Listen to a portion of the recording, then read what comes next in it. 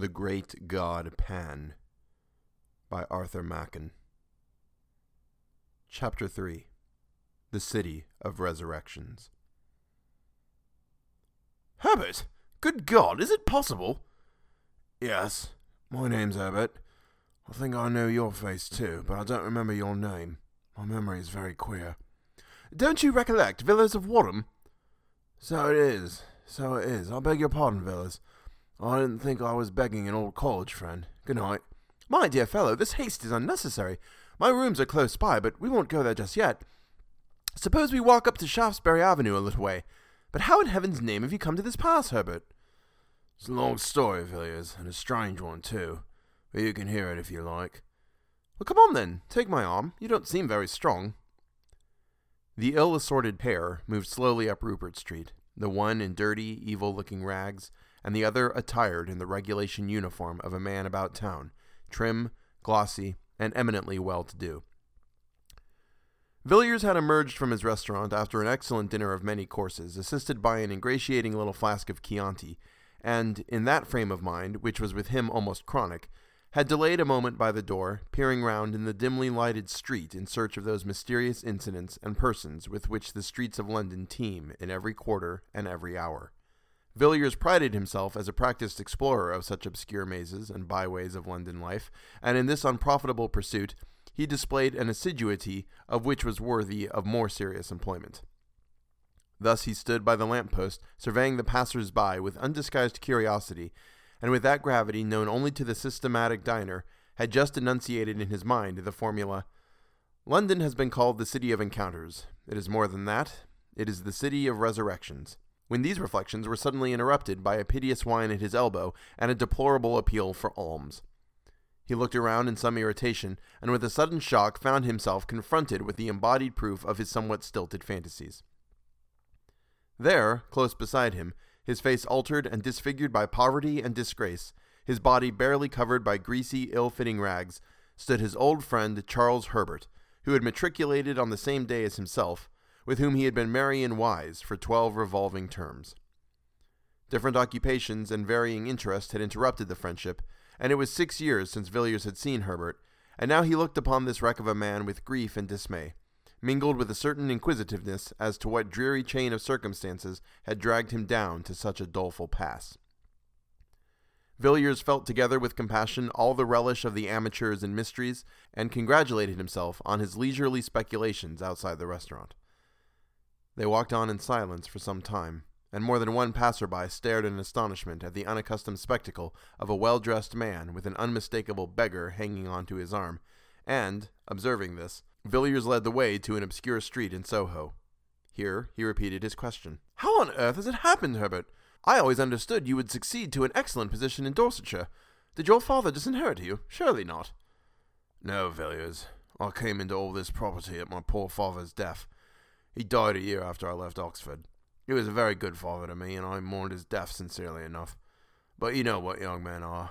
A few months later I came up to town and went a good deal into society. Of course I had excellent introductions, and I managed to enjoy myself very much in a harmless sort of way. I played a little, certainly, but never for heavy stakes, and the few bets I made on races brought me in money. Only a few pounds, you know, but enough to pay for cigars and such petty pleasures. It was in my second season that the tide turned. Of course you have heard of my marriage." "No, I never heard anything about it." "Yes, I married, Villiers. I met a girl of the most wonderful and most strange beauty, at the house of some people whom I knew. I cannot tell you her age. I never knew it. But so far as I can guess, I should think she must have been about 19 when I made her acquaintance. My friends had come to know her at Florence. She told them she was an orphan, the child of an English father and an Italian mother, and she charmed them as they charmed me. First time I saw her was at an evening party. I was standing by the door talking to a friend when suddenly above the hum and babble of conversation I heard a voice which seemed to thrill to my heart. She was singing an Italian song. I was introduced to her that evening, and in 3 months I married Helen. Villiers, that woman, if I can call her a woman, corrupted my soul. The night of the wedding I found myself sitting in her bedroom in the hotel listening to her talk. She was sitting up in bed, and I was listening to her as she spoke in her most beautiful voice, speaking of things which even now I would not dare whisper in the blackest night, though I stood in the midst of a wilderness. You, Villiers, you may think you know life, and London, and what goes on day and night in the dreadful city. For all I can say, you may have heard talk of the vilest, but I tell you, you can have no conception of what I know. Not in your most fantastic, hideous dreams can you have imagined forth the faintest shadow of what I have heard and seen. Yes, seen. I have seen the incredible, such horrors that even I myself sometimes stop in the middle of the street and ask whether it is possible for a man to behold such things and live. In a year, Villiers, I was a ruined man, in body and soul. In body and soul. But your property, Herbert, you had land in Dorset. I sold it all. Fields and woods, dear old house, everything. And the money? She took it all from me. And then left you? Yes. She disappeared one night. I don't know where she went, but I'm sure if I saw her again it would kill me. The rest of my story is of no interest. Sordid misery, that's all. You may think, Villiers, that I've exaggerated and talked for effect, but I have not told you half. I could tell you certain things which would convince you, but you would never know a happy day again. You would pass the rest of your life as I pass mine. A haunted man. A man who has seen hell. Villiers took the unfortunate man to his rooms and gave him a meal. Herbert could eat little, and scarcely touched the glass of wine set before him. He sat moody and silent by the fire, and seemed relieved when Villiers sent him away with a small present of money. "By the way, Herbert," said Villiers, as they parted at the door, "what was your wife's name? You said Helen, I think? Helen what?" "The name she passed under when I met her was Helen Vaughan. But what her real name was, I can't say. I don't think she had a name. No, not in that sense. Only human beings have names, Villiers. I can't say any more. Goodbye. Yes, I will not fail to call if I see any way in which you can help me. Good night." The man went out into the bitter night, and Villiers returned to his fireside. There was something about Herbert which shocked him inexpressibly, not his poor rags, nor the marks which poverty had set upon his face, but rather an indefinite terror which hung about him like a mist. He had acknowledged that he himself was not devoid of blame. The woman, he had avowed, had corrupted him body and soul, and Villiers felt that this man, once his friend, had been an actor in scenes evil beyond the power of words. His story needed no confirmation. He himself was the embodied proof of it. Villiers mused curiously over the story he had heard, and wondered whether he had heard both the first and the last of it. No, he thought, certainly not the last, probably only the beginning. A case like this is like a nest of Chinese boxes. You open one after the other and find a quainter workmanship in every box. Most likely, poor Herbert is merely one of the outside boxes. There are stranger ones to follow. Villiers could not take his mind away from Herbert and his story, which seemed to grow wilder as the night wore on. The fire seemed to burn low, and the chilly air of the morning crept into the room. Villiers got up with a glance over his shoulder, and shivering slightly, went to bed. A few days later, he saw at his club a gentleman of his acquaintance named Austin, who was famous for his intimate knowledge of London life, both in its tenebrous and luminous phases. Villiers, still full of his encounter in Soho and its consequences, thought Austin might possibly be able to shed some light on Herbert's history. And so, after some casual talk, he suddenly put the question, "Do you happen to know anything of a man named Herbert, Charles Herbert?" Austin turned round sharply and stared at Villiers with some astonishment. "Charles Herbert? Weren't you in town 3 years ago? No, and then you have not heard of the Paul Street case. It caused a great deal of sensation at the time." "What was the case?" "Well, a gentleman, a man of very good position, was found dead, stark dead, in the area of a certain house in Paul Street, off Tottenham Court Road. Of course, the police did not make the discovery. If you happen to be sitting up all night and have a light in your window, the constable will ring the bell, but if you happen to be lying dead in somebody's area, you will be left alone. In this instance, as in many others, the alarm was raised by some kind of vagabond. I don't mean a common tramp or a public-house loafer, but a gentleman whose business or pleasure or both made him a spectator of the London streets at 5 o'clock in the morning. This individual was, as he said, going home. He did not appear whence or whither, and had occasion to pass through Paul Street between 4 and 5 a.m. Something or other had caught his eye at number 20. He said, absurdly enough, that the house had the most unpleasant physiognomy he had ever observed, but, at any rate, he glanced down the area, and was a good deal astonished to see a man lying on the stones, his limbs all huddled together, and his face turned up.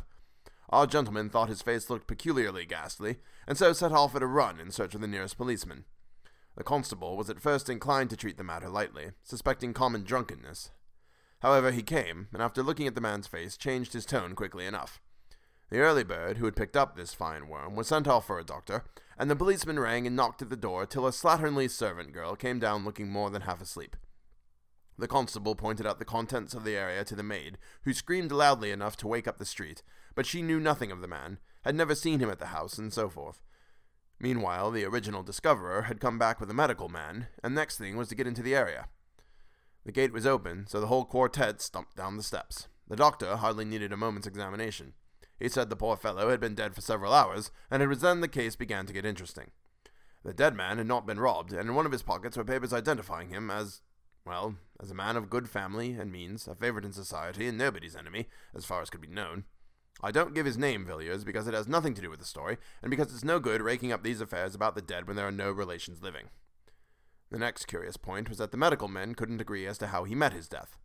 There were some slight bruises on his shoulders, but they were so slight that it looked as if he had been pushed roughly out of the kitchen door, and not thrown over the railings from the street, or even dragged down the steps. But there were positively no other marks of violence about him, certainly none that would account for his death, and when they came to the autopsy, there wasn't a trace of poison of any kind. Of course, the police wanted to know all about the people at number 20, and here again, so I have heard from private sources, one or two other very curious points came out. It appears that the occupants of the house were a Mr. and Mrs. Charles Herbert. He was said to be a landed proprietor, though it struck most people that Paul Street was not exactly the place to look for country gentry. As for Mrs. Herbert, nobody seemed to know who or what she was, and between ourselves, I fancy the divers, after her history, found themselves in rather strange waters. Of course, they both denied knowing anything about the deceased, and in default of any evidence against them, they were discharged. But some very odd things came out about them. Though it was between 5 and 6 in the morning when the dead man was removed, a large crowd had collected, and several of the neighbors ran to see what was going on. They were pretty free with their comments, by all accounts, and from these it appeared that number 20 was in very bad odor in Pole Street. The detectives tried to trace down these rumors to some solid foundations of fact, but could not get hold of anything. People shook their heads and raised their eyebrows and thought the Herberts rather queer, would rather not be seen going into their houses, and so on, but there was nothing tangible. The authorities were morally certain the man met his death in some way or another in the house and was thrown out by the kitchen door, but they couldn't prove it, and the absence of any indications of violence or poisoning left them helpless. An odd case, wasn't it? But, curiously enough, there's something more that I haven't told you. I happen to know one of the doctors who was consulted as to the cause of death, and some time after the inquest I met him and asked him about it. "Do you really mean to tell me," I said, "that you are baffled by the case, that you actually don't know what the man died of?" "Pardon me," he replied, "I know perfectly well what caused death. Blank died of fright, of sheer awful terror. I never saw a feature so hideously contorted in the entire course of my practice, and I have seen the faces of a whole host of dead." The doctor was usually a cool customer enough, and a certain vehemence in his manner struck me, but I couldn't get anything more out of him. I suppose the Treasury didn't see their way to prosecuting the Herberts for frightening a man to death. At any rate, nothing was done, and the case dropped out of men's minds. Do you happen to know anything of Herbert? "Well," replied Villiers, "he was an old college friend of mine." "You don't say. Have you ever seen his wife?" "No, I haven't. I've lost sight of Herbert for many years." "It's queer, isn't it? Parting with a man at the college gate, or at Paddington, seeing nothing of him for years, and then finding him pop up in his head at such an old place. But I should like to have seen Mrs. Herbert. People said extraordinary things about her." "What sort of things?" "I hardly know how to tell you. Everyone who saw her at the police court said she was at once the most beautiful woman and the most repulsive they had ever set eyes on. I've spoken to a man who saw her, and I assure you he positively shuddered as he tried to describe the woman, but he couldn't tell why. She seems to have been a sort of enigma, and I expect that if one dead man could have told tales, he would have told some uncommonly queer ones. And there you are again, in another puzzle. What could a respectable country gentleman like Mr. Blank, we'll call him that if you don't mind, want in such a very queer house as number 20? It's altogether a very odd case, isn't it?" "It is indeed, Austin, an extraordinary case. I didn't think, when I asked you about my old friend, I should strike on such strange metal. Well, I must be off. Good day." Villiers went away, thinking of his own conceit of the Chinese boxes. Here was quaint workmanship indeed. Chapter 4. The Discovery in Paul Street. A few months after Villiers' meeting with Herbert, Mr. Clark was sitting, as usual, by his after-dinner hearth, resolutely guarding his fancies from wandering in the direction of the bureau. For more than a week he had succeeded in keeping away from the memoirs, and he cherished hopes of a complete self-reformation. But, in spite of his endeavors, He could not hush the wonder and the strange curiosity that the last case he had written down had excited within him. He had put the case, or rather the outline of it, conjecturally to a scientific friend, who shook his head and thought Clark getting queer, and on this particular evening, Clark was making an effort to rationalize the story, when a sudden knock at the door roused him from his meditations. "Mr. Villiers to see you, sir." "Dear me, Villiers, it is very kind of you to look me up. I have not seen you for many months. I should think nearly a year. Come in, come in. And how are you, Villiers? Want any advice about investments?" "No, thanks. I fancy everything I have in that way is pretty safe. No, Clark, I have really come to consult you about a rather curious matter that has been brought under my notice of late. I am afraid you will think it all rather absurd when I tell my tale. I sometimes think so myself, and that's just what I made up my mind to come to you, as I know you are a practical man." Mr. Villiers was ignorant of the Memoirs to Prove the Existence of the Devil. "Well, Villiers, I shall be happy to give you my advice to the best of my ability. What is the nature of the case?" "It's an extraordinary thing altogether. You know my ways. I always keep my eyes open in the streets, and in my time I've chanced upon some queer customers, and queer cases too. But this, I think, beats all. I was coming out of a restaurant one nasty winter night about 3 months ago. I'd had a capital dinner and a good bottle of Chianti, and I stood for a moment on the pavement, thinking what a mystery there is about London streets and the companies that pass along them. A bottle of red wine encourages these fancies, Clark, and I dare say I should have thought a page of small type. But I was cut short by a beggar who had come behind me and was making the usual appeals. Of course I looked around, and this beggar turned out to be what was left of an old friend of mine, a man named Herbert. I asked him how he had come to such a wretched pass, and he told me. We walked up and down one of those long and dark Soho streets, and there I listened to his story. He said he had married a beautiful girl, some years younger than himself, and as he put it, she had corrupted him, body and soul. He wouldn't go into details, he said he dare not, that what he had seen and heard haunted him by night and day, and when I looked in his face I knew he was speaking the truth. There was something about the man that made me shiver.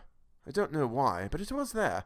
I gave him a little money and sent him away, and I assure you that when he was gone I gasped for breath. His presence seemed to chill one's blood. Isn't this all just a little fanciful, Villiers? I suppose the poor fellow had made an imprudent marriage, and in plain English, gone to the bad. Well, listen to this. Villiers told Clark the story he had heard from Austin. You see, he concluded, there can be but little doubt that this Mr. Blank, whoever he was, died of sheer terror. He saw something so awful, so terrible, that it cut short his life. And what he saw, he most certainly saw in that house, which, somehow or other, had got a bad name in the neighborhood. I had the curiosity to go and look at the place for myself. It's a saddening kind of street. The houses are old enough to be mean and dreary, but not old enough to be quaint. As far as I could see, most of them are let-in lodgings, furnished and unfurnished, and almost every door has 3 bells to it. Here and there the ground floors have been made into shops of the commonest kind. It's a dismal street in every way. I found number 20 was to let, and I went to the agents and got the key. Of course, I should have heard nothing of the Herberts in that quarter, but I asked the man, fair and square, how long they had left the house and whether there had been any other tenants there in the meanwhile. He looked at me queerly for a minute, and told me the Herberts had left immediately after the unpleasantness, as he called it, and since then the house had been empty.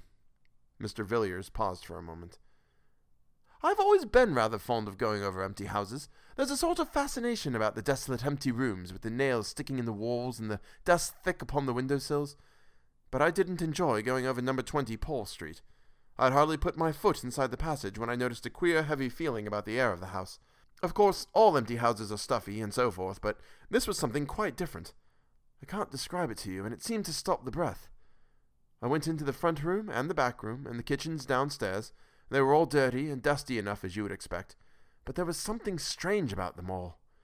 I couldn't define it to you. I only know I felt queer. It was one of the rooms on the first floor, though, that was the worst.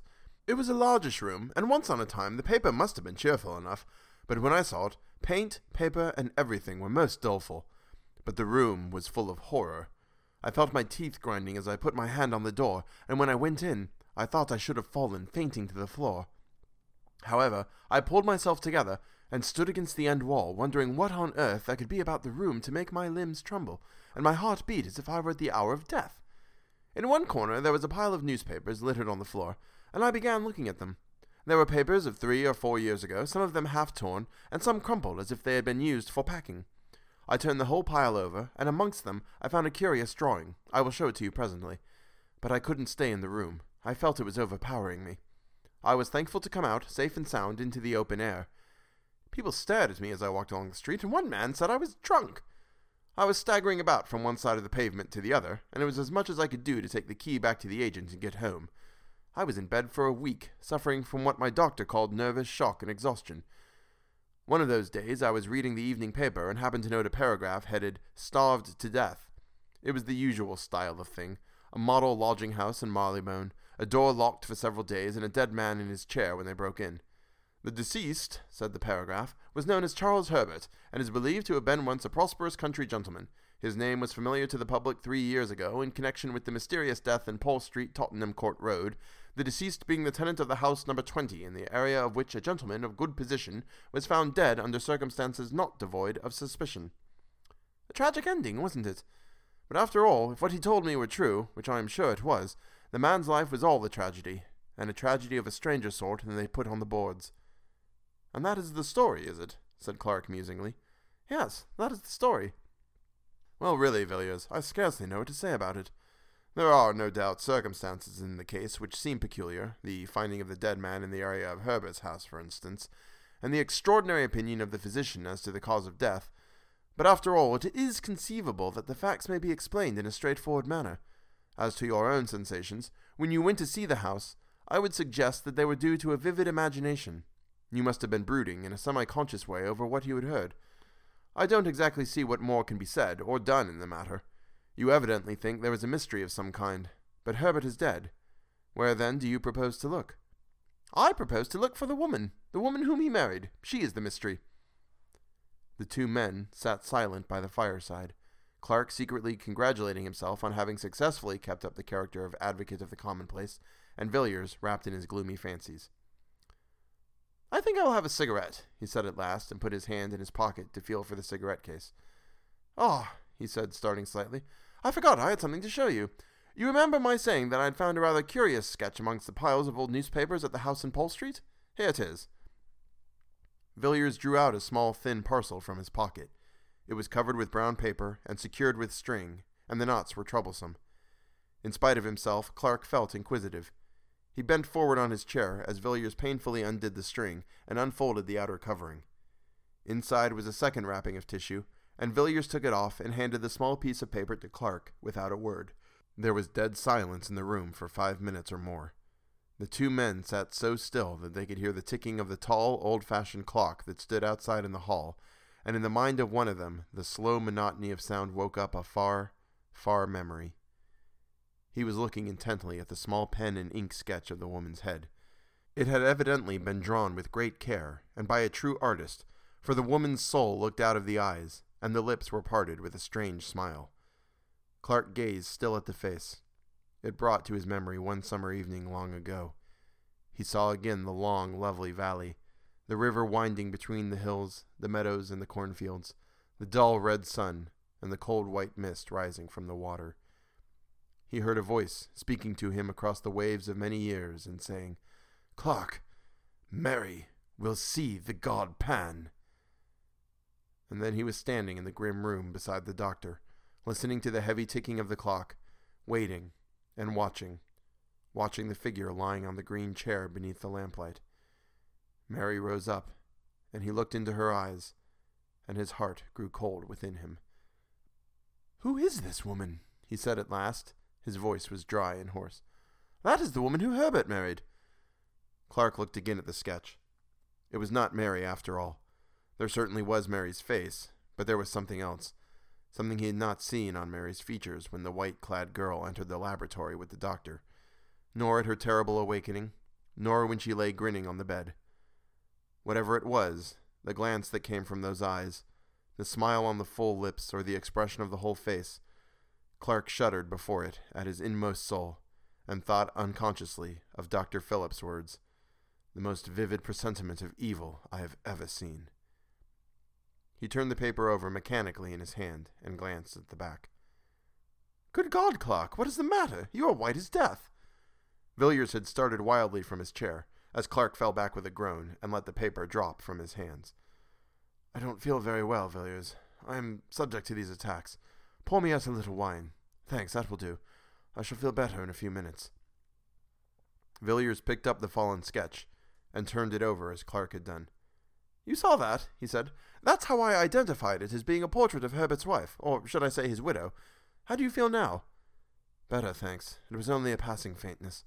I don't think I quite catch your meaning." "What did you say enabled you to identify the picture?" "Oh, this word, Helen, was written on the back.